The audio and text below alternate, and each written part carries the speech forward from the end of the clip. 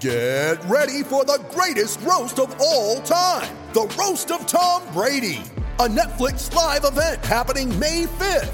Hosted by Kevin Hart, the 7-time world champion gets his cleats held to the fire by famous friends and frenemies on an unforgettable night where everything is fair game.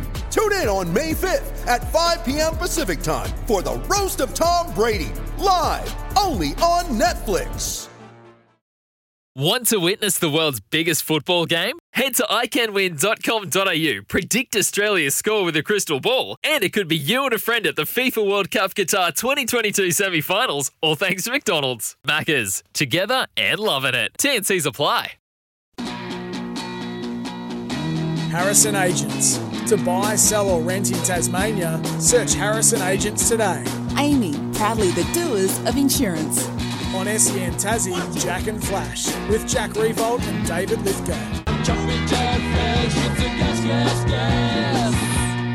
Yes, good morning everybody. Welcome to another big week of Jack and Flash. Thanks to Harrison Agents, Tasmanian real estate experts. And for Amy, the doers of insurance, we're live here on 1629 SEN Tassie, 1611 SEN Northern Track and SEN app. Send us a text, 0437 552535. Thanks to Hobart Kia, moment that inspires. Good morning, David Lithgow with you this morning with my old pal Alex Johnson. Good morning, AJ. How you going, mate? Good morning, Flash. I'm very good. I get a little tingle of excitement when I get the text message to come off the bench, and I'm raring to go today because I won't spoil anything, but we've got an extraordinary show ahead of us.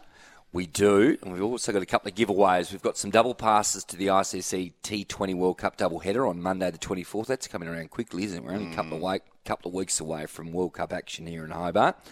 The giveaway to the best Texas today, Bangladesh will face Group B runner-up, and South Africa will face the Group A winner. So it's a little tournament within a tournament down here, which is terribly exciting. Join the conversation, and those tickets could be yours. The ICC Men's T20 World Cup is coming to Hobart. Get tickets at t20worldcup.com. Now, what you were alluding to, coming up this morning, we've got an all-star cast. Boomers champion, Southeast Melbourne Magic champion, Chicago Bulls champion. Well, he wasn't a champion at the Chicago Bulls, but he was an NBA player. Chris Anstey's going to join us this morning. Elise Villani, do you want to talk about a star? We're talking the Making very runs top shelf. for fun at the moment. Absolutely, and this is the one that warms the cockles, and you're in my heart with Craig Froggy Newitt joining us this morning as the get into full swing. Of course, Caulfield Guineas Day tomorrow, Caulfield Cup next week. We're 3 weeks away from the Melbourne Cup. It all happens, or 3.5 weeks away from the Melbourne Cup. Get your sweeps ready. Happens so I have fast. some Northwest Coast tidbits to discuss with Craig. Westwood, see how good his memory is. Yeah, pretty good, I reckon. Pretty good. Well, today, I don't know where we start, but I guess it'd be hard of us, a little bit remiss, to not discuss Timmy Payne return. Yes, happened yesterday. Now, not a lot of fanfare, AJ. Do we have to declare that we're Tim Payne fans? Yes, we have to. Very happy to. Yeah, I think people realise if they've heard me speak previously that is the case, and I know absolutely in your case that is very much the case. Tassie all out for 147 yesterday. Tim made 6 off about 19 or 20 balls. But then he took a catch in the first inning, or the Queensland first innings. Renshaw was knocked over early. Queensland are travelling quite well. They're 1 for 70. Understatement, I think, Flash. They rock and roll Tassie for 147 yesterday. Always a bit of seam, and there was a little bit of that, and there was a little bit of bounce, and it was tough conditions for Tasmania, but the Queenslanders bowled absolutely beautifully, what I saw. Going back a couple of days ago on your station on Win News, we've got a little snippet here of Paney talking with Brent Costello. Paney, how's it feel to be back in the Tassie squad? Yeah, it's good, mate. Looking forward to it. How are you feeling, all right? Yeah, pretty fresh, that's for sure. It was nice to blow off some cobwebs and be ready. Obviously been training for 5 or 6 weeks, so ready to go. And as I said, excited, a bit nervous, but looking forward to it. Just great to have Tim back. Well, it is good. But what did you make of it? We've obviously known the last sort of 5, 6, 7 weeks that this was probably on the cards. I mean, take it back even further. I'm not sure any of us were convinced whether Tim would play cricket again. Well, I like the fact that the last chapter, whether he, sets the world on fire or not, the last chapter is going to be about cricket. And that's what it should be about, not about off-field scandal or anything like that. The last chapter of Tim Paine's career should be about cricket, and it's going to be. Let's hope he captures his best. He's still a terrific gloveman. Whether he can play at the highest level again, well, I think that's fairly unlikely, but you never know. If he could do something special with the Tigers, I think it would be a beautiful way to end what has been an extraordinary career, because you would have got $1 million to 1 at one stage that he was going to play Test cricket, and then he captained Australia. Play again. Let's not take anything for granted. Absolutely. Well, text in. Tell us what you're thinking about Payne returning. 0437 552 535. Look, it was, I think, once that Tim signalled his return, I thought he was always going to play the first game. Because one thing I know about Jordan Silk and his leadership and that current Tassie leadership group as a whole, they want to win a chip. They want to win another title. And if you've got the best gloveman in the country still, some would say the world, wants to return, well, of course he's going to play, isn't he? Yeah, of course. I mean, and what he does for the other guys around the group. A lot of posturing in between, of course. Surely it's win-win to have him on board, but it's going to be a long road to win the Sheffield Shield the way the rest of the competition looks. It's pretty hot competition out there. Didn't start so well. They've started extremely well in the one-day situation. They've won the first 2 games, of course, which is good. On paper, they have a terrific Shield team. I've got I think, potentially they can be very, very competitive. The first innings of the first game of the season doesn't look so good, but it's going to be interesting. He's got a book coming out. Is that right? Yes, he does. You didn't ghostwrite it, did you, Flash? No, I didn't actually. It's October 25, and it's called The Price Paid, Story of Life, Cricket and Lessons Learned. I mean, you touched on it. It is an amazing story when we sort of think back over the last sort of 15 years. I mean, his debut, of course, he debuted with Stephen Smith over in England against Pakistan, wasn't it? And, prodigious talent as young. He was almost earmarked for the job, and then we know what happened after that with the significant finger issues that really, put pay for those few years.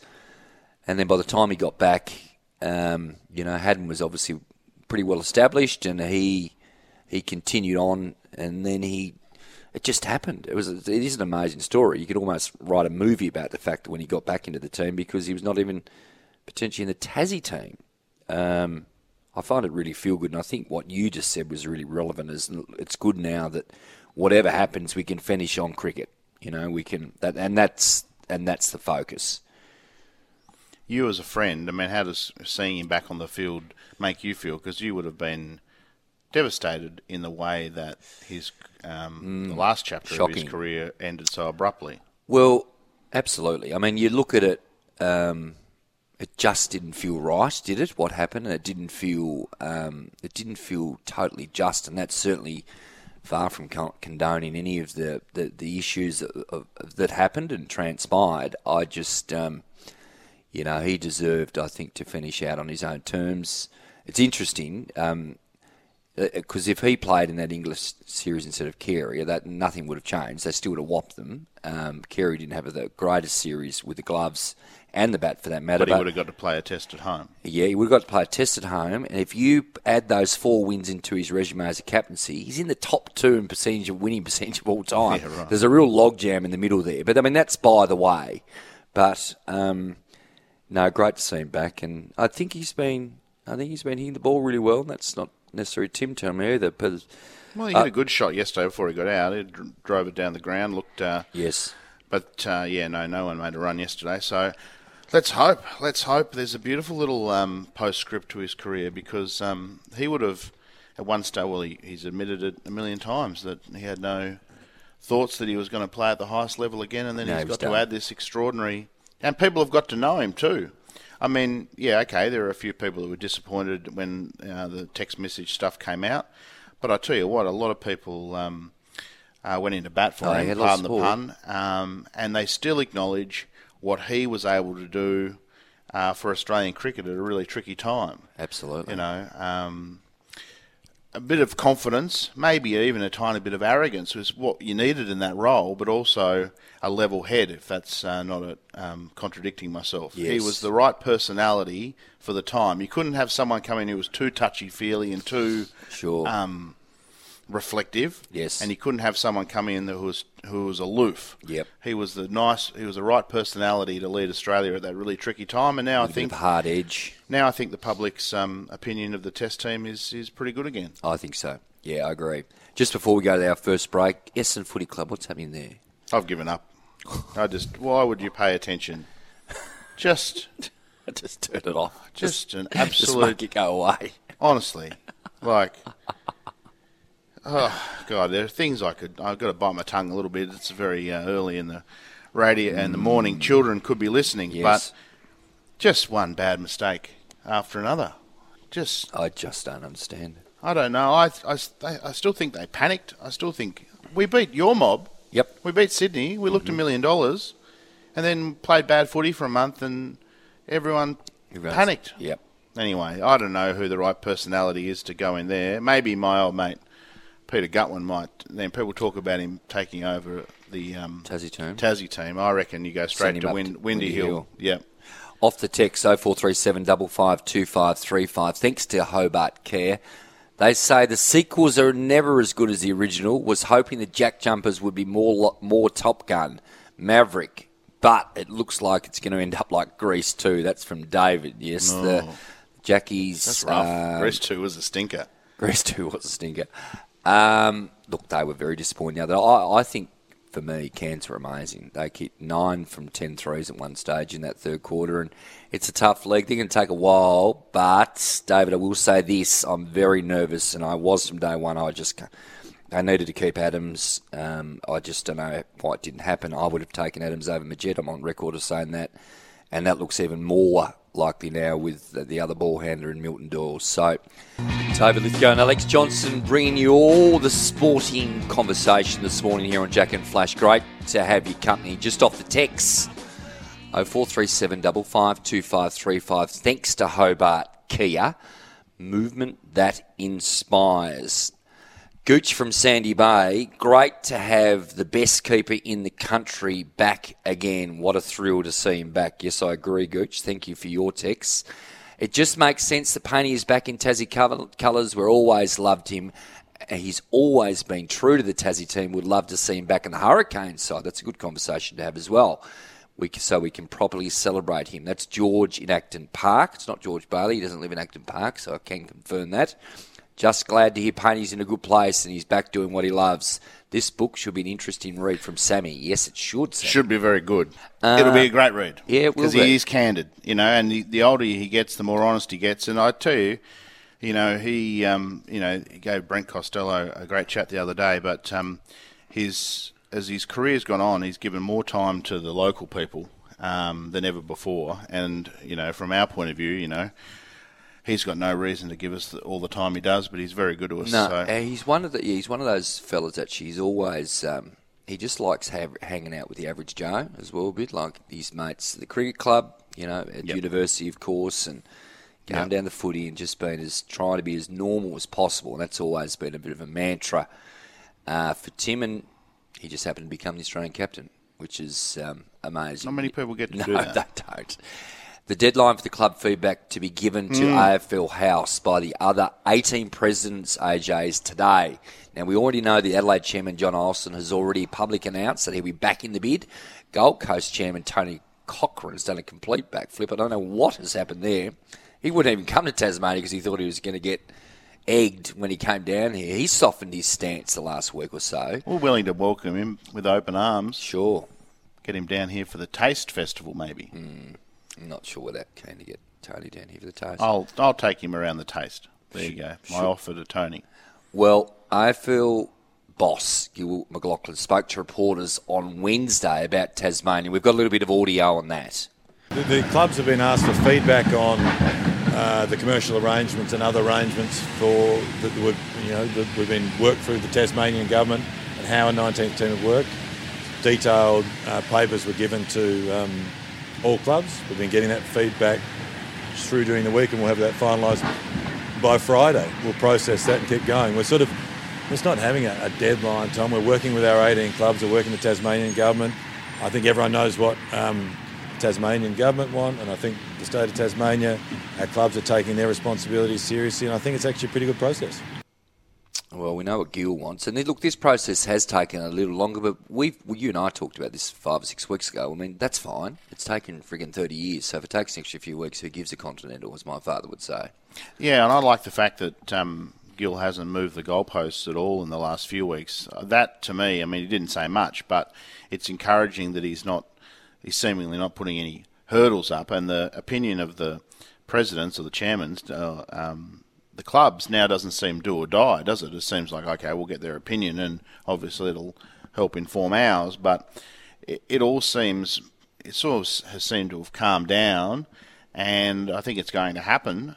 There's obviously a few big questions closer to home that need to be answered, including at Macquarie Point and that stadium plan. But even that doesn't seem as intrinsically linked to the bid as it was a few months ago. Before we get to some audio of Nick Street here, from a news perspective, how have you read the last couple of weeks? I mean, it's obviously from a state Liberal and Labor perspective, Labor Party are doubling down, tripling down now, aren't they, on the stadium? Now, can I put to you, because this is an age-old problem. As you know, all my family's involved in the health industry, whether it's my sister who's a doctor, my other sister who works at the hospital, she's a social worker, my mum's a nurse. We understand the deficiencies in the health system are not great. In fact, they're bordering terrible at times. How do we get that balance? How do we find the, obviously the Labor state says this can't happen. We can't have a stadium, which I understand that. But to me, to make this work, we have to have a stadium and everything that goes with it. Am I making sense? How do you put all that into the pot, and how does it come out? Well, I guess a government that had done a better job at handling the health system and that presided over a health system. So the previous Liberal governments? Oh, well, I mean, all of them. The Liberal government's been in since 2014, but the problems with Tasmania's health system were around a lot before that. Yes. But just say, for example, the Liberal government had been able to sort of turn the health system around so there wasn't so much negative press, then obviously you have a lot more political capital to then say, well, now we're going to build a stadium. And Labor, quite smartly, and look, it's not just Labor either. I was on a podcast the other day with Will Hodgman's former Chief of Staff, Brad Stansfield, who said this pushing for a stadium is a terrible idea, terrible politics, Yep. This is a dyed-in-the-wool Liberal. So it's not just Labor saying that it's a bad idea, and it's a tough sell for the government. But Jeremy Rockliff's pushing on with it and has got at the same time as pushing for the stadium, he does need to come up with something that addresses the problems in the health system, which is very, very hard to fix. And slightly easier to fix is the housing situation. He needs to be seen to be acting on housing. So that makes the medicine go down a little better, and the more people get on board the stadium idea. But, yeah, it's mired in politics at the moment, and you can understand where both sides are coming from. You can, no question. Let's have a listen to Tassie sportsman Nick Street, who spoke positively on how things are placed when we spoke yesterday. I expect that the presidents will come back by tomorrow with a very positive view of Tasmania's bid for the 19th licence, because, like I keep saying every time I speak to the media about it, we were very clear at the start that we believe it's a very strong proposal that we put to the AFL. The AFL agreed that it was a strong proposal, and the feedback that we're getting from club presidents now is that they agree with us as well, that it's a very strong proposal. And the other point that I made last week that I want to make again is that this isn't just about the benefits that an AFL team will bring to Tasmania, it's about the benefits that Tasmania will bring to the AFL in turning it into a truly national competition.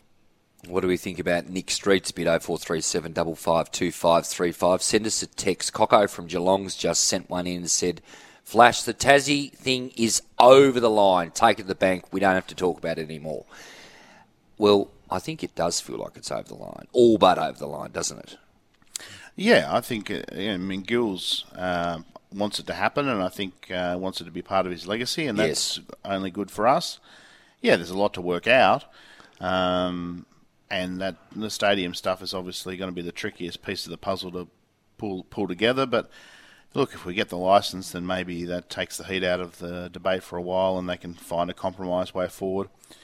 And then obviously if the ball gets rolling on a stadium and then say there is a change of government, then Labor's not going to tear it down. They'll say, well, sovereign risk means that we need to keep building it. So they'll be able to have their cake and eat it too then. But, I'm feeling good about it. Yep. Let's hope that it happens. What year would you think is a reasonable one to start? I think the 2027 year sounds like, that sounds about right to me. Sounds you need about right. Big runway, you don't you? VFL team obviously in least by 2025. You'd almost hope by 2024, but that might be a little bit soon. Scott from Sandy Bay is saying, just announce it already. It's happening. The Tassie Devils are coming. Thank you, Scott, for your text this morning. And our family has voted Labor all of our life. Their small-minded approach now has us sending our vote in a different direction. That's from David. I've seen a lot of comments like that online because Labor's trying to make hay out of it and say, you've got to spend it on the health system. Well, yes. I would make the point, you could spend $750 million on Tasmania's health system and you're not guaranteed of better outcomes because the health budget is enormous. So I understand it's more of the principle of the thing, but to say that, if you suddenly spent this money that you've earmarked for a stadium on the health system and it's going to make a big difference, I don't think that's true. Great to have your company as we're rolling through the first hour here on Jack and Flash. David Lithgow and Alex Johnson with you this morning on a slightly dreary day. Spring's always a bit of a catch here in Tassie. We get a couple of days at 20 degrees and I actually had a dip the other day in the ocean and then it's back to the snowy temperatures again. But it's a great time of the year. We're just building. The weather's getting nicer and it is the best place in the world to live, as we well know. Well, this is a real treat for a basketball junkie like myself. Online now we've got one of the greats of Australian basketball, former, Tiger, Magic, and then Melbourne United, Dallas and Chicago in between. Chris Anstey's been good enough to give us some time this morning. Good morning to you, Chris. Good morning, boys. Yeah, I sound really disloyal when you start listening like that. I just bounced around a little bit. Well, I think, firstly, great to have you here, mate. I think more so these days, it's very much the norm. It doesn't matter which superstar you talk about. Let's talk about the NBA, whether it's LeBron or Chris Paul, or, we've seen Donovan Mitchell move, a few weeks ago, etc. It's, I think, more than ever, team players don't settle in the one spot, Chris, really, do they?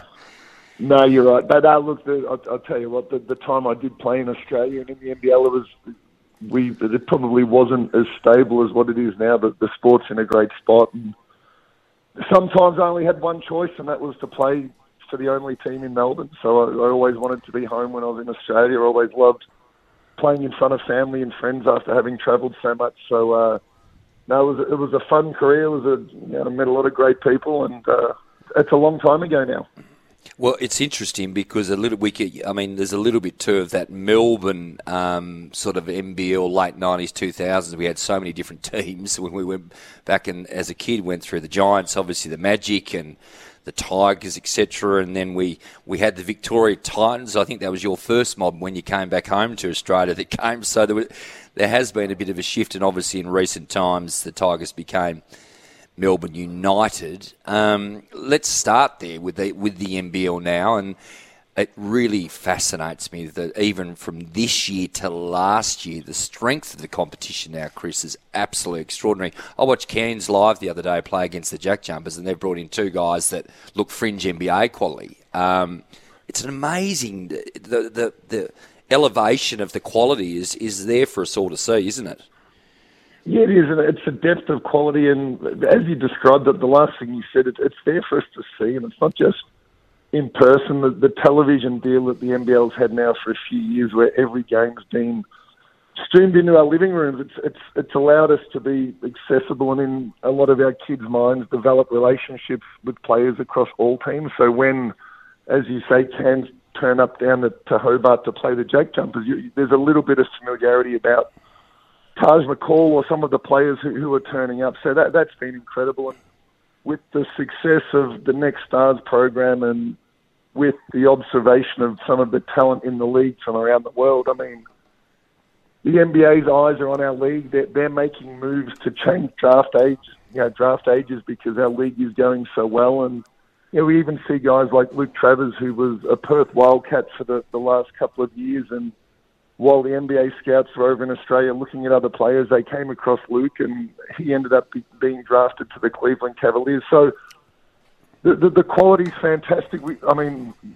Given we take on board that it was a pre-season game and the Phoenix Suns had only been together for a few days, but the Adelaide 36ers became the first NBL team to beat an NBA team in any sort of a contest. So we are breaking records and making history, it seems, at every turn at the moment. So, to go back to your point, Australian basketball, the quality's fantastic and it's in a really good space right now.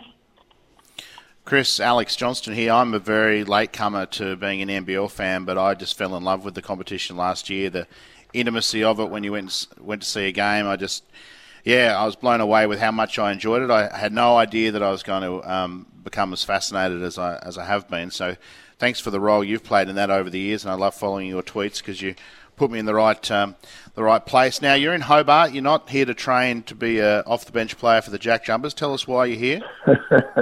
No, look, another big part of the success of basketball, I always just thought there are some incredible people that have set the foundation for where the league's at today, and there are some incredible stories to tell. And one of the guys that I've always been fascinated by, and I think a legend of the sport, is Luke Longley. And we missed out, or the Australian sporting public missed out on hearing his story through The Last Dance.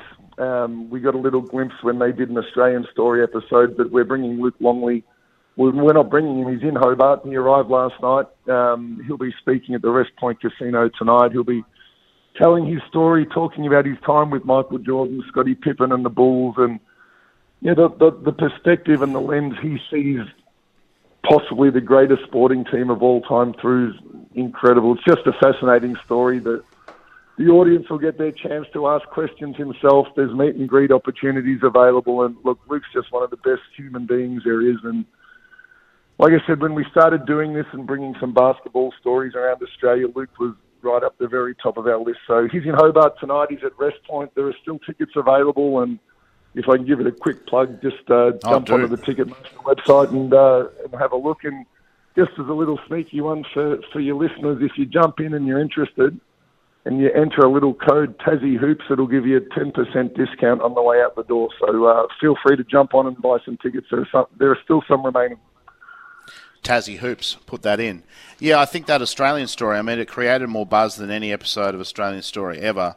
And I think because, we were frustrated that he didn't get the front and centre attention in The Last Dance. Don't get me wrong, The Last Dance was some of the best TV you'd ever watch. But it just gave us an insight into just how special a human being Luke is. And he was down watching the Jack Jumpers during the season, and I had a couple of beers and I went over and got a photo with him. And when I put it up, the response was extraordinary. You know, it was like I'd had my photo taken with Gandhi or someone like that, He is in a really rare group when it comes to Australian sports people, and I think that's as much to do with who he is as a person as to what he achieved with the Bulls. Would you agree with that?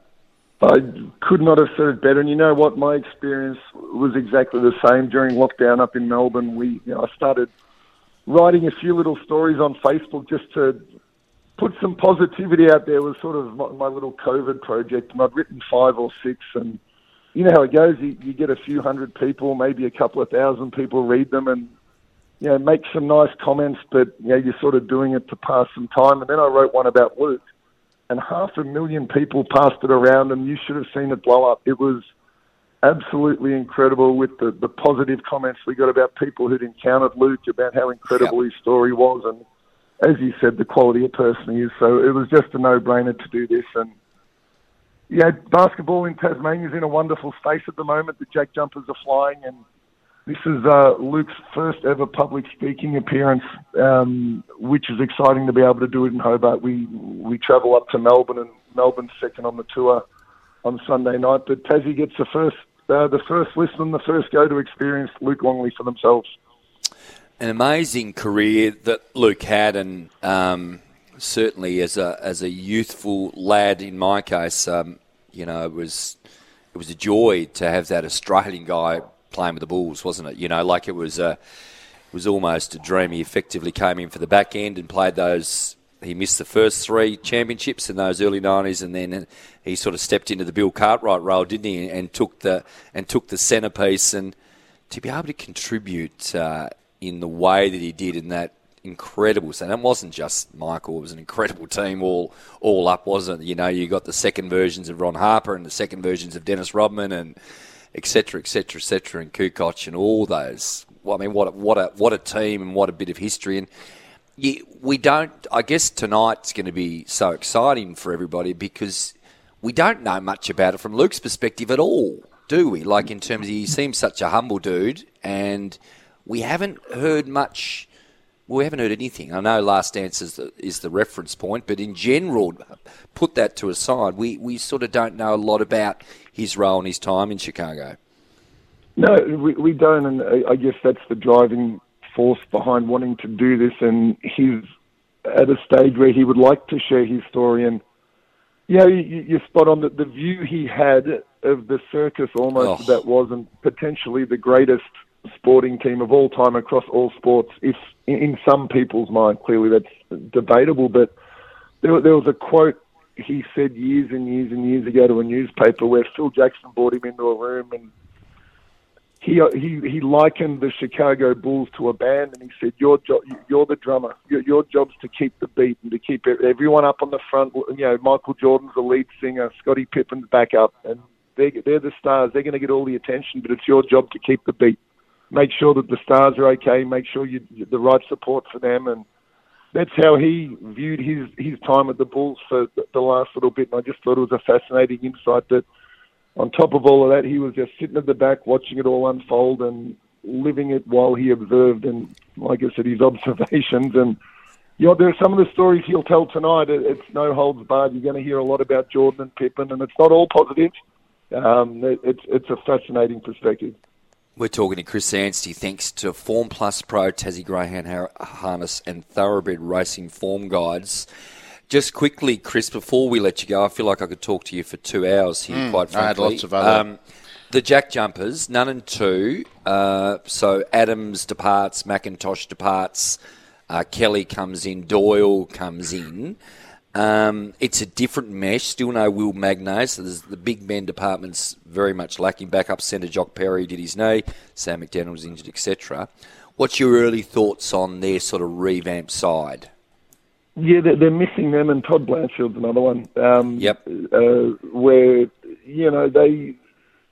what they did last year was absolutely incredible, and I'm almost proud to be one of the ones who, at the start of the year, when I looked at their team on paper and watched them early in the season, think, geez, how are they going to score? I just don't think they've got enough tools. And what they were able to do as a group and the way that the community banded together to support them was incredible. Now, what that's inadvertently gone and done after making that championship series against the Kings is it's actually heaped a lot more pressure to perform on them this season. And if any team misses 2 star players, and Magnay's a really big one, as is McDaniel, but the Phoenix haven't won a game yet. Also, sorry, they did win their first, but they got blown out by Wollongong last night. It's hard to win in this league, so I hope that they're competitive tonight and they're able to find a way to win against New Zealand while they are short-handed, because I'll tell you what, as great as they were coming back from 2-6 last year, you wouldn't want to make it your plan coming into the finals again. So they've got the right guy in charge. They go about things the right way. They may be a little bit lower or short-handed on talent as compared to what they were last year. So it'll be a battle. I reckon if they're to make that top 6 and get into the crossover game to play finals, I reckon that'd be a success, and see where they end up after that. Yeah, I just hope people stick with them, because as long as they're trying their guts out, I think someone's got to lose. It's a pretty incredibly competitive competition, so I just hope that fans down here stick with them, even if we do have a year that is a little down, because I think they're part of the furniture down here for a long, long time. Chris, love your work. I did meet you once out at the deck, or now MyState Bank Arena, and you were charming then, and you've been very generous with your time today, so thank you very much. Flash, last word from you. I was just going to say, is that Tassie Hoops one word or 2 words for all the one word, listeners? Tassie Hoops, one word. And you know what? I'll be watching the Jack Jumpers game at the Rest Point Casino at the Green Bar. If anyone wants to get their tickets and get there early, come and watch the Jack Jumpers tomorrow with me before Luke starts. Terrific, mate. Thanks so much, Chris, for joining us this morning. Thanks, boys. So you live stream Tassie Race on Form Plus Pro. Sign up with tassieracing.com.au. Welcome to the second hour of Jack and Flash. David Lithgow and Alex Johnson with you this morning. All thanks to Harrison Agents, Tasmania real estate experts. And for Amy, the doers of insurance, we're live on 1629 SEN Tassie, 1611 SEN Track Northern Tasmania, and the SEN app. Elise Villani coming up shortly, but AJ, this time of the year, footy talk. Taron Thomas, there's a little bit of conjecture about where he's at, the former North Launceston young man. I think this boy is going to be an absolute superstar at some stage, and maybe mixed reports. I think a few weeks ago he was definitely going to be at North, and then obviously Clarkson got appointed, and he was definitely going to be at North, and then a bit of murmurings obviously with the issue at hand with Clarkson and Fagan at the moment. But we've got some audio yesterday that really does suggest that for Kangaroo supporters, maybe he'll be around for a little while longer.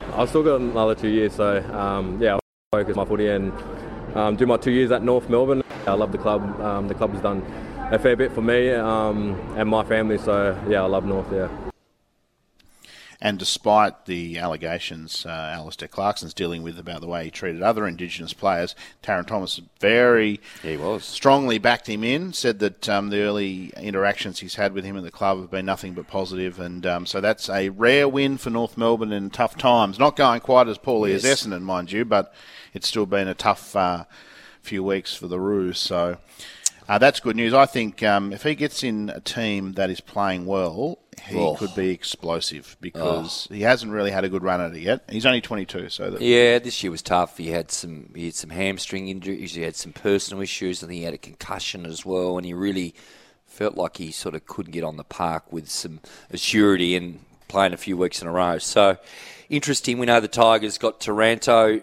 done. Look, it does seem like Jacob Hopper is close, future first round pick 31, and maybe Ivan Soldo, Premiership ruckman, of course. A bit of a loss. I know Jackie Boy likes big Soldo, and he likes that combination. Big men in general, doesn't he? My word, he does. Because he likes big nank. And I think the Tigers, we're very bullish on them, but write them off at your peril next year. 2 mid-20s gun midfielders back into that scenario. Keep Meatballs Prestier on the park for a whole year. He was so good when he was playing. He's critical, isn't he?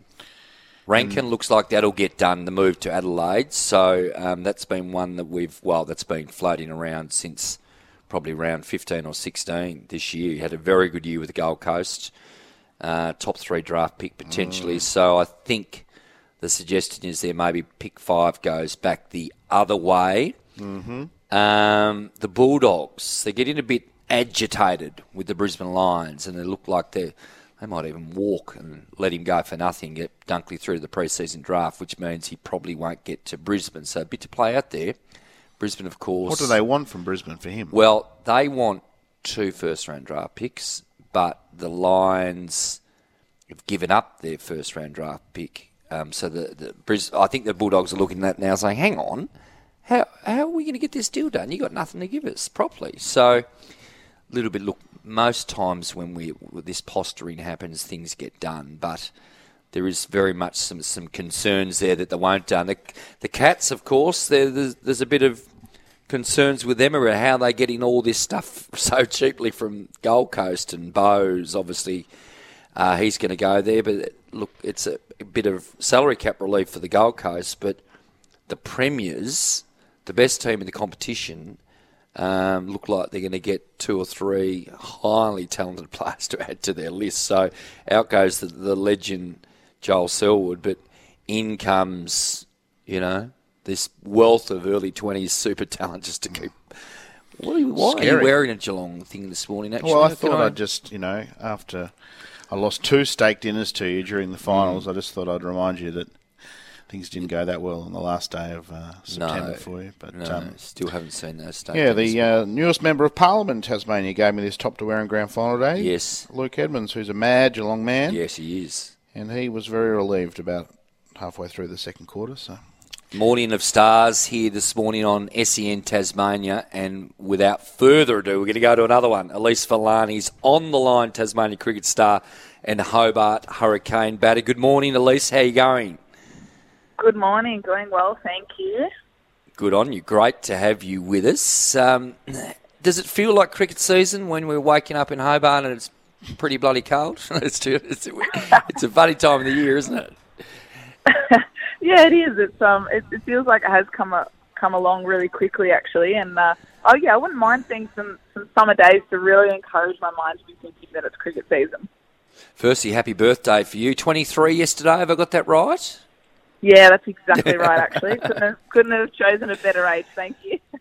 Happy birthday to you. Tell us about the pre-season, Elise, and things are travelling. Obviously, the title defence started last week, and you've been in super hot form, 71 and a 73.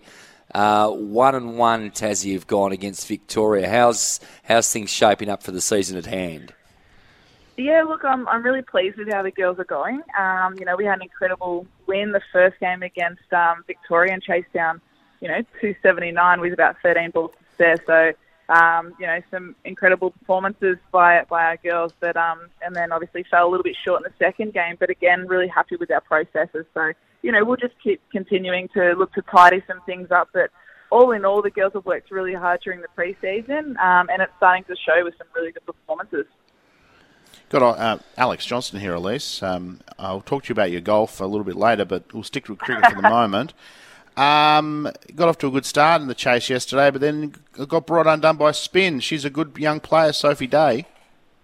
Yeah, she is. She's a good young player, and she's a ripper of a person, actually. So I was, on one hand, I was like, I'm really pleased for her on a personal front that she bowled well, but disappointed, obviously, being in the opposition territory. But yeah, look, I think, we had 2 really good partnerships over about 50 and then another one at about 40. So we just missed, when you're chasing a total that big, you really need a really big partnership to break that chase. So, we just fell a little bit short in a couple of areas. But overall, as I said, I think our processes are pretty good and our game plan's really solid. But, yeah, just a few things to review and reflect on before our next round, which is after the Big Bash. Signs are pretty good when you bat as deep as you are at the moment. Sasha Maloney made 35 yesterday, better than a run a ball, when she comes in at 8. That's pretty handy. Yeah, she was great, actually. Watching her go out and put some of her power hitting into the game situations was really good. So that was the third partnership that I was talking about, the 2 Tassie girls in Sasha Maloney and Emma Mannix-Jeeves. So, yeah, really exciting to see how well the girls have been developing. But obviously you always want to take home the win as well. Elise, the WNCL title defence now takes a bit of a pause. The WBBL is getting off next week, and Hurricanes' first game is on Friday in Sydney.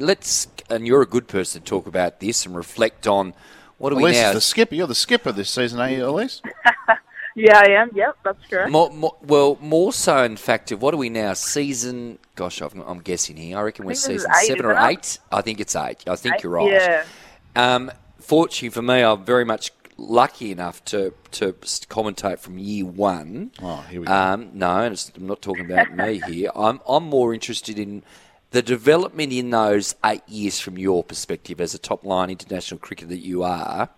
I find it incredible 8 years later where we are now. From your perspective, the competition, depth-wise, all the teams, how do you see it? Yeah, I think you're spot on there. Look, 8 years ago, women's cricket wasn't on television that much, so I just think it goes to show that what a visible pathway can mean. And I think, since having that visible pathway, the depth has absolutely gone through the roof. So, the young talent coming through at the moment in the women's space of Australian cricket is, pretty scary when you think about it. There's so many, talented and just match winners across Australia. So the depth of the squads, local players, at the start it was all about the internationals. Now I think it's all about who's getting the best domestic players, because they're what's most important to your squad at the moment. So, yeah, looking forward to what the Hurricanes can turn out this season. But, yeah, it's incredibly exciting to just see the talent that's around, that's for sure. Has it sunk in you're a Hurricane yet? Because you're a star for so long. Have you made the transition to purple smoothly? Oh, it's funny. I actually had some content capture up in Sydney maybe a couple of weeks ago, and I put the purple on, and I saw the green, and I had to put the purple on, and I thought, this might feel a little bit strange, but I put it on, and then surprisingly it felt quite natural, and I thought I looked all right in it, actually. So, no, I've taken to it pretty well, and really excited. I think it helps that the team's so similar from the WNCL, so it already feels really familiar, which I think is a really positive thing. Yeah, I'd look like Grimace if I put the purple on, so you're looking pretty good. Can we get it done? I mean, it's a fierce, as Flash said, it's a fierce competition, but it'd be nice to bring some short form silverware home. Yeah, look, absolutely. I think there's no doubt about it that we're aiming to get into the finals. That's first and foremost, and then once you get into the finals, you sort of just anything can happen, but we've got to get to the finals first to even have an opportunity to have a look at the title. So, it's going to be really important. We've got a great list. We've certainly got no excuses in that department. I think we've got a really well-balanced list and something that I'm really excited to work with. So now it's just about going out there and making sure that, we really stick to our game plans and really stick to the brand that we want to play. And ultimately that will give us the best chance of being successful. So I have no doubt that if we do that we can find ourselves in the finals. You're going to bring up your 100th WBBL match this season, along with Nicola Carey and Molly Strano as well. Very much now in the veteran category, aren't you, in terms of your career? That role for you, and you've had that role at the Stars, etc., for a number of years. But is that something that you really enjoy? And I guess an extension of that, could you see yourself becoming involved in coaching when your cricket career over the next however many years left you've got to go, expires? Is that a pathway that something you'd like to look at? Yeah, look, potentially. I mean, I've got my level 3 coaching accreditation, so it is something that I've done a little bit of. And, maybe I haven't really got too many cemented plans post-cricket. There's a few things that I'm really interested in and passionate about. So I guess, you just have to wait and see as to what opportunities might be around when you do finish playing. But yeah, look, I am a bit of a veteran these days, and it's something that I really enjoy, actually. I think when you're young, sort of just really thinking about yourself in some respect. It's a really individual team game, and you can get really focused on your own performances. And being a little bit older and taking on some leadership opportunities, I've found that actually I'm really passionate about that space because it takes me out of my own head, and I love investing in the success of others and really investing in I guess the direction of the team. It's something that really excites me, is really driving for team success. So yeah, it is something that I've really enjoyed over the years. I wish it's something I had learnt when I was a little bit younger. Maybe I wouldn't have been as self-absorbed and maybe had a bit more success. But yeah, you can't sort of learn these life lessons at the very start of the race, I guess. Elise, we had you on the news the other night. You were at school, I think it was Riverside Primary, and the response from the girls was extraordinary. It was like Elvis had come to school. That must make you feel so proud. Jokes aside, that must make you feel so bloody proud of what you've been able to achieve as a role model. Yeah, I think, I'm just blessed and grateful to be in this position where female cricket is really on the rise. And when I was growing up, that wasn't the case. And, I sort of grew up thinking that I was the only female playing cricket. I was always in a boys' team. So to be able to provide, I guess, the visual pathway that we can now, being on TV and having more media, is something that, I don't take lightly at all. I think it's a huge responsibility for us to really make sure that we understand that it really is a sport for all and everyone can play it, and that's just part of our job these days and something that we need to take seriously, and certainly something I enjoy doing. I loved it. Very heartwarming. And post-cricket, I'm going to try and get you $20 million on the Live Golf Tour, but we'll see how that goes. Yeah, I'll need to work on my short game, I think. Don't we all? Good on you, Lisa. Thanks so much for joining us this morning. We look forward to checking in with you over the summer, and all the very best to your Tassie and your new Hobart Hurricanes. Good luck, mate. Thanks very much. Thanks for having me. Elise Villani, she's an absolute star. Great to have her this morning on Jack and Flash. David Lithgow and Alex Johnson with you this morning. Rolling through the second hour here. Good morning to wherever you're listening across Tasmania or around the world on the SEN app. David Lithgow and Alex Johnson with you this morning on a coolish morning, but still quite nice here in Hobart. Well, we're in Salamanca and top of the loft here at Harrison Agents. Now, this is when we can get a bit of a serious conversation going here, because an absolute favourite of mine, and I know a favourite of yours, Craig Froggy Newitt, has been kind enough to join us this morning ahead of Guineas Day tomorrow. Good morning, Froggy. Morning, boys. Firstly, how's things? I think it'd be remiss of us not to go back to last Saturday and reflect on what was. Well, it was an almost terrific day for you, and you nearly fell off Francesco Guardi, and you got beaten by a nose by Maddie Smith's good one. You're not far away at the minute, are you? Yeah, it was an almost day that last Saturday, but both horses ran extremely well, and yeah, we just pushed forward to this Saturday and the coming weeks. Can we touch on Francesco Guardi? Of course, you nearly fell off halfway around the race, and Manny, what happened there? Did it actually clip off heels, or did it just? Can you run us through that? And gosh, you must have been nervous. Mate, your guess would be as good as mine, I reckon. I had no idea.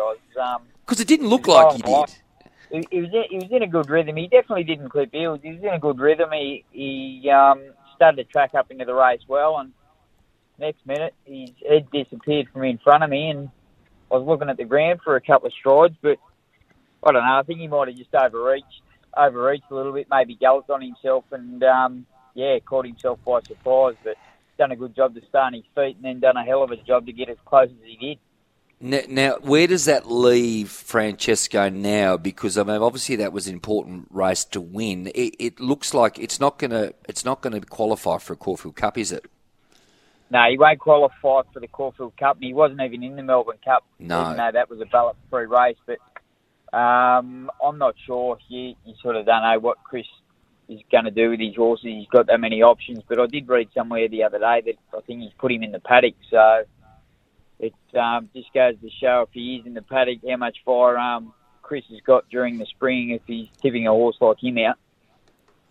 Gee, hit the line well. Unbelievable run. One to watch when he comes back into work. Froggy, Alex Johnston here. Nice to talk to you again. It was 20 years ago, I reckon, almost on the day that I served you a bit of chicken at Glow Glow's restaurant in Latrobe. So we're the same age, you and I, and we go back a fair way. You didn't want too much on your chicken. You wanted to keep it pretty plain. I don't know whether that was part of your diet in those days or you're a bit fussy, but anyway. Which trainers at the moment are you enjoying working with? Because you've had some great relationships over the years, both here and obviously in Victoria. Who are you getting on well with these days? At the moment, anyone with a fast horse would be nice. But, I'm doing a fair bit of work for Gay and Adrian at the moment, and I'm actually heading out to Flemington to jump one out this morning. So doing a fair bit of work there, and obviously they got a lot of firepower. So sort of getting around a bit, go to Cranbourne for the jump outs on a Monday, and Flemington sort of Tuesdays, Fridays when I can. It's a fierce scene at the moment. It must be hugely competitive to get a ride on those better horses.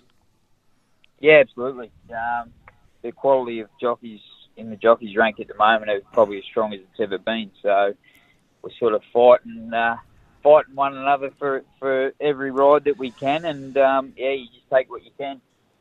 September 30, 2016, and the race was the Moir Stakes, and I actually remember where I was watching that race because I'm pretty sure I've backed every single one of you Group 1 winners, Craig, over the time for your information. Got a couple paid well too, Flash. You would have eaten well when, what was it? Roman Arch, yeah. 6 and a bit years now, mate, since your last Group 1, and you really touched on how competitive it is, and Melbourne racing's never been, well, it's never been more competitive, hasn't it? It's quite incredible when you look across the list of the high-quality jockeys. Is there a little lightweight for a Maddie Smith or a Chris Waller or a Gay or something that maybe over the next month that you could break that drought for the top echelon winning your next, your 34th Group 1? Yeah, I'm pretty confident I've got the right horse to be able to do it on this spring. Little horse just got beat on the other day, Buenos Noches. Oh, yeah. I think he's as good a colt as I've sat on. So he's just got to get through the next couple of weeks and turn up to the Coolmore in the form that he's in. He's going to take a hell of a lot of beating. Does it look like obviously when you've got something that rattles home all the time, could you stretch it out to 1,400 even? Is that the sort of horse, or is it just almost to sit and sprint and have the last shot at him at the 200 over the 1,200 metres is perfect for it? Yeah, I think you'll see the best of him when he gets to 14 a mile, but they asked me that question after I won on protest on him a couple of weeks ago, and I just knew that there wasn't going to be a hell of a lot around for the Coolmore this year, so yes, I sort of convinced them to start the sprint trip and just keep him fresh, and it almost worked the other day in the Danehill. I think one more stride and he would have nailed Giga Kick, who I think is going to run. He'll run a cheeky race in the Everest horse. He's a high-class horse himself, but I think up to 12, and we were probably a little bit stiff because the Danehill was brought back to 1,100 when normally it's 1,200. So if it had been 1,200 the other day, he would have nailed him quite easily, I think. So I think the 1,200 is going to really suit him in the Coolmore, and hopefully we can get a bigger field where we can just smother him up and just keep him for that one late run at him. And I think it'll take a bloody good horse to beat him. Love it. Craig, tomorrow you got 3 in, I see. Attorney, well, that'll be doing a good job to win it. It's $151 at the moment. It's not the worst $151 right that I've seen, by the way. Is that Flash fair to say, Craig? Yeah, Attorney. If you're having exotics, first fours, make sure you put him in. Okay, there we go. He'll run a lot better, providing the track's not too rain affected. We got a fair bit of rain there yesterday, and the track's come up soft. Doesn't look quite raining at the moment, so hopefully it can dry out a little bit. And he's down here looking for the drier tracks. And one very much in the market, Triple Missile, 1-2 before it was spelled. That must you'll be in that race up to your ears. Yeah, he'll run exceptionally well. The big field drawn wide really suits him. He'll sit out the back and do no work early, and I think he's only got to be 4 or 5 lengths off from straightening, and then he'll take a pair of beating that horse. Flash has just boosted Attorney to $201 and had 10 on it, so I owe Flash 2 steak dinners, so maybe he buys one if Attorney gets up. And the third ride with a nice little Tasmanian connection, because it's sired by Mongolian Khan, which of course is a Tasmanian piece of work. Banker's Choice for Mike Moroney. Hasn't been in great form, but you never know. His run the other day in the Rupert Clark was good, and I was very, very bullish about his chances had he drawn an inside gate, and I could have rode him a bit closer. But once again, he's through the car park, so he's probably going to end up a fair way back again, and he'll do what he does. He'll run on really strong, but it's just how big a start he's going to have to give him. Frog, I can tell in your voice and talking about riding for Gay and Adrian, you still love it. I can tell that you're still pretty passionate about the sport that's been so good to you. Yeah, absolutely. If you had asked me that sort of middle of winter, I probably would have given you a different answer. We were sort of treading water there for a bit, but now the good races are coming along, and we've managed to find ourselves on a couple of good horses. It certainly puts the spring back in your step. Is there a Melbourne, just the last one, is there a Melbourne Cup ride there for you somewhere? Or you just waiting to see if a lightweight from Chris Waller or something pops up? Yeah, we've got a finger on the pulse on a couple. We're riding Chris's horse that won the Metrop the other day, No Compromise, in the Caulfield Cup. He's coming down, so he looks a really good each-way chance in the Caulfield Cup. Whether they stretch him out to 2 mile, I'm not sure. But, we're sort of floating around at the moment for the big one, but hopefully something pops up. Froggy, thanks so much for joining us this morning, mate. Great to hear your voice, and very much looking forward to catching you over the next month. And I'm just seeing things. I think this drought since the Moir Stakes is going to end, and it sounds like you're pretty bullish about Maddie Smith's thing as well. Good luck to you, mate. Thanks, boys. What a champion. Oh, absolutely. 33 Group 1s. Can we make it 34 this year? I've got a feeling he just might. Catch all the Guineas action on SEN Tassie and SEN Track Northern Tasmania and Saturday Trackside with Simon O'Donnell, Cam Luke, Josh Jenkins and the funny man David Taggart from midday tomorrow. It's a terrific program. The Maccas on your team basketball camps are back for these school holidays with a series of camps in Devonport, Launceston, Hobart, to be held on Tuesday next week, October 11. And to have a little bit of a chat about that, ready now, Basketball Development Officer at Basketball Tasmania, James McKinnon, has joined us this morning. Good morning, James. Good morning, gents. How are we? Terrific, thank you. What impact are these camps having so far? We're in feels like a glorious stage of basketball in Tasmania at the moment. Yeah, these camps are really important for us as a state at Basketball Tasmania. We have a lot of these kids go through and then end up playing for our state programs throughout their years as they get older. So for us, these are really, really important to get them get them in and get them involved in basketball as soon as possible. What sort of age groups are we talking, James? Yeah, so we range from 9 years old through to 14. For these camps, which is really good. And, it's a really exciting time to have these kids involved in our programs. And at the camps, what creates the buzz? Obviously, the kids have come to basketball in huge numbers, both boys and girls. When you listen to their conversations, are they talking about the NBA, the NBL? What's creating the atmosphere? Yeah, I think it's a magnitude of all those things. It's the NBA, the recent success of obviously what the Jack Jumpers have done and, obviously now the Opals in the women's side of things as well. So I think a combination of all that, and then obviously our state programs have been doing really, really well over the last 12 to 18 months. So I think a lot basketball in Tasmania is kind of rocking at the moment, and we're seeing some great conversations from athletes who are aspiring to get into the same positions. That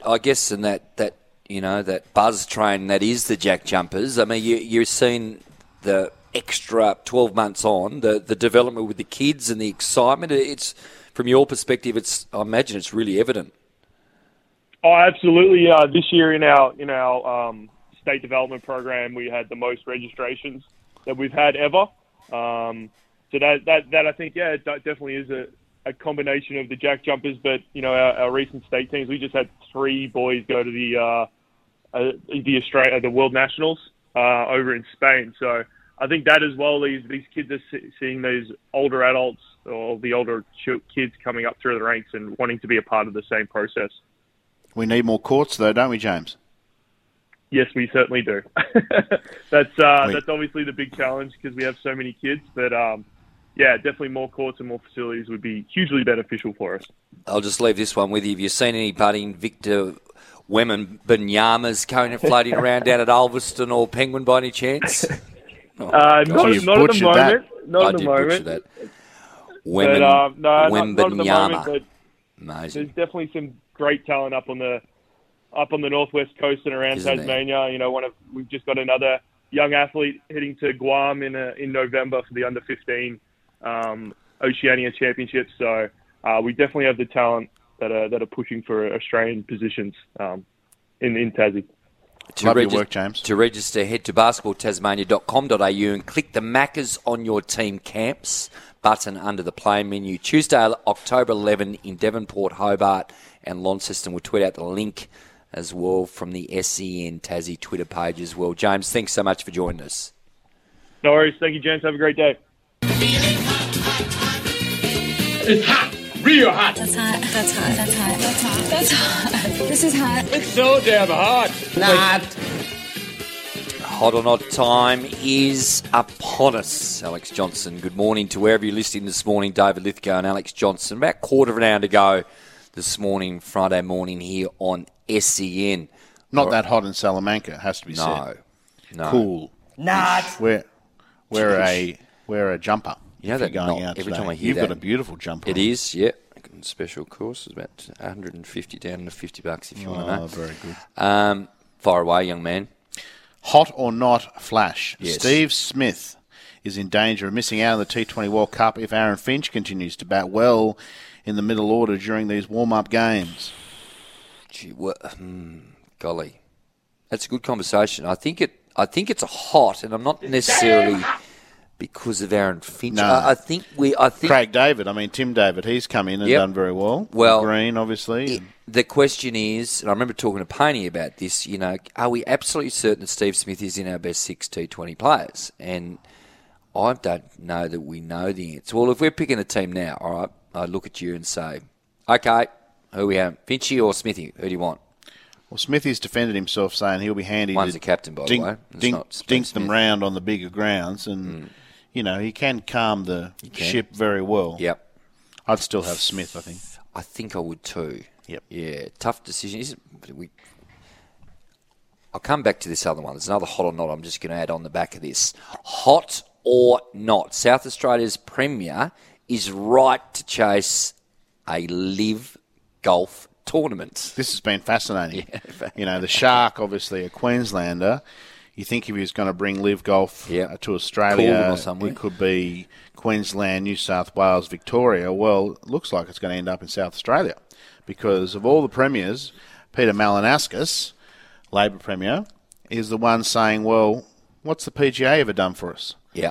Now, I've been very anti-live golf. Yeah. But you can't look a gift horse in the mouth. No. And if you're going to get all these extraordinarily entertaining golfers to your doorstep, no, go for it. I think he might have outmaneuvered them here. Yep. Hot or not, Matthew Wade announcing his retirement at the end of the T20 World Cup tournament is a mistake. Hot or not without a notice. That is hot. He's playing great cricket. Oh, too good. You know, and we love a renaissance. Yep. And we looked up before, we had him at 35 or 6. Well, he's only 34. Spring I mean, chicken. goodness me. You know, Roger Federer went to 41. Yes. And, you know, he's running around more than Wadey. So I think Wadey could play an amazing couple of years of cricket. Yes. He's such a competitor. He won't want... No, he'll change his mind. I think he'll change his mind. I think he has to change his mind. 35 in December. Flash, hot or not, the football public has been too harsh on Jason Horne-Francis. Should be more sympathetic. Have they been that harsh? I'm going to say that's a not. Number one draft pick, really tough first year, had some injury, and ended up the worst side in the competition. I just didn't like how they played him at times. The 3 or 4 times I saw him live, he's an enormous talent. He wants to get home to South Australia. North Melbourne are a bit of a rabble. Look, I think he's probably entitled to nick off if he wants to. It's a difficult one, isn't it? Because you want these picks staying at their club of choice for a few years, don't you? Yeah, it's a bit of... Sorry, not the club of choice, the club that picks them him up, of course. I guess. You want to have a chance to create something special, create that link. Yeah, it'd be very interesting to see where his career goes from here. Hot or not, James Hird would be a suitable candidate for the Essendon CEO position. No, not. I wanted Hirdy to coach, but I'm not sure. No, I said it before. I'm starting. Peter Gutwin is the man to turn around Essendon. You know, he approaches it like he did COVID. Clear communication, admit your mistakes, be honest. Yes. I reckon he's fit. He's got time on his hands. I'm telling you, Peter Gutwin's the man to turn Essendon around. Hot or not, Flash, equalisation isn't working in the AFL. More players moving to successful clubs, making the gap between the best and the worst teams wider. It's a lukewarm hot but I do think that this has always been the case, isn't it? The good clubs, good organisations. Of course, you want to play there. Yeah, they want to go there. No, I don't know. I can cook things in it.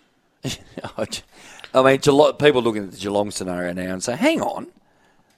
Like we mentioned this before, they're the best team in the competition. They're bringing in this Henry potentially and Bose is going there and this elite talent to top up what's obviously already a terrific list. But well done to the Cats. Well done to all these good teams. They just keep reinventing themselves. Swans, I know they got built on Grand Final Day, but they're the same. They're a good club. People want to go there. I think Hawthorn will bounce back because they're a good club. People want to go there. We don't want to get like Mario Kart where you get behind and then you get the Stars and the Rockets and you automatically catch up. The teams in front deserve to be in front for a while. Yes. And it's hard work to get back in the hunt. Mighty hard. You've got to work hard. Can do it. Look at Collingwood. Yep. Hot or not, last one for today. It's optimistic to think the Tasmania licence could be approved today, despite the feedback from the clubs being due today. No, won't be approved today. Heard a little whisper the other day that if there is good news coming, they might do it in front of the statue of Darryl Baldock up in Latrobe. Fantastic. Has a bit of a nod to the fact it'll be a Tasmanian team. It won't just be a Hobart team or a Launceston team. Northwest obviously has produced some of the greatest players ever, including terrific the Dock. Footy ground, Latrobe Oval. And it's a fantastic statue. Wouldn't that be nice? That'd be awesome. I don't know who told me that, but it's a really good idea. Time now to check the real estate market. Thanks to Harrison Agents, Tasmanian real estate experts. We've got a couple of beauties to talk about here. AJ, run us through the first one, mate, at 4 York Street in Bellerive. Well, if attorney gets up for Froggy Newitt tomorrow, we can probably put an offer in on this. 4 York Street, Bellerive, built around the turn of the 20th century, situated in a quiet area. The building's traditional past is evident from the street, but hides an elegant, modern extension at the rear, creating a stylish 4-bedroom, 2-bathroom home close to Kangaroo Bay and Bellerive Village, where there's some restaurants absolutely going gangbusters. Which is great. Bell York exudes charm. I love the word exudes, and sophistication. So check out 4 York Street, Bellerive, because the Eastern Shore is offers only. Oh, okay. We need to have a few on attorney. Yeah, offers over 1.7. Okay, might rule me out. Just anything for $40, Flash. Have a chat there to Nick Cowley, of course. And the second property at Orford, this is a beauty at 2 Rudd Avenue. Well, this might be more affordable for me if it's on the coast. What are we talking? 4-bedroom, 2-bathroom home and a large level block. Potential for further development close to all those terrific Orford shops and cafes up there. Rodney Dan, of course, has one at Orford, doesn't he? Delicious food. Yes. Just a great part of Tasmania. 2 Rudd Avenue, easy to remember, named after a former Prime Minister. Georgie Rayner and Joe Oliver. Georgie in the office here in Hobart and Joe Oliver in Launceston handling that one. That is a beauty. That's worth checking out. Thanks for joining us, mate. What's on your weekend apart from your 20 each one attorney? Hope the weather clears up so I can play some good golf tomorrow afternoon. It's just a great time to be alive. I love talking to all those guests today, Froggy and Chris and Elise, and talking basketball. There's a lot to like about sport in Tasmania at the moment, Flash. There is. Jack Jumpers, of course, playing tomorrow night. They're away to New Zealand. They're back on Sunday. We'll have the call against Aaron Baines and the Brisbane Bullets from 1:30 on Sunday. Great to have you company, AJ. Great to have you again here, mate. And coming up will be the Captain's Run with Jules de Stoop. Catch you next week. Happy Friday.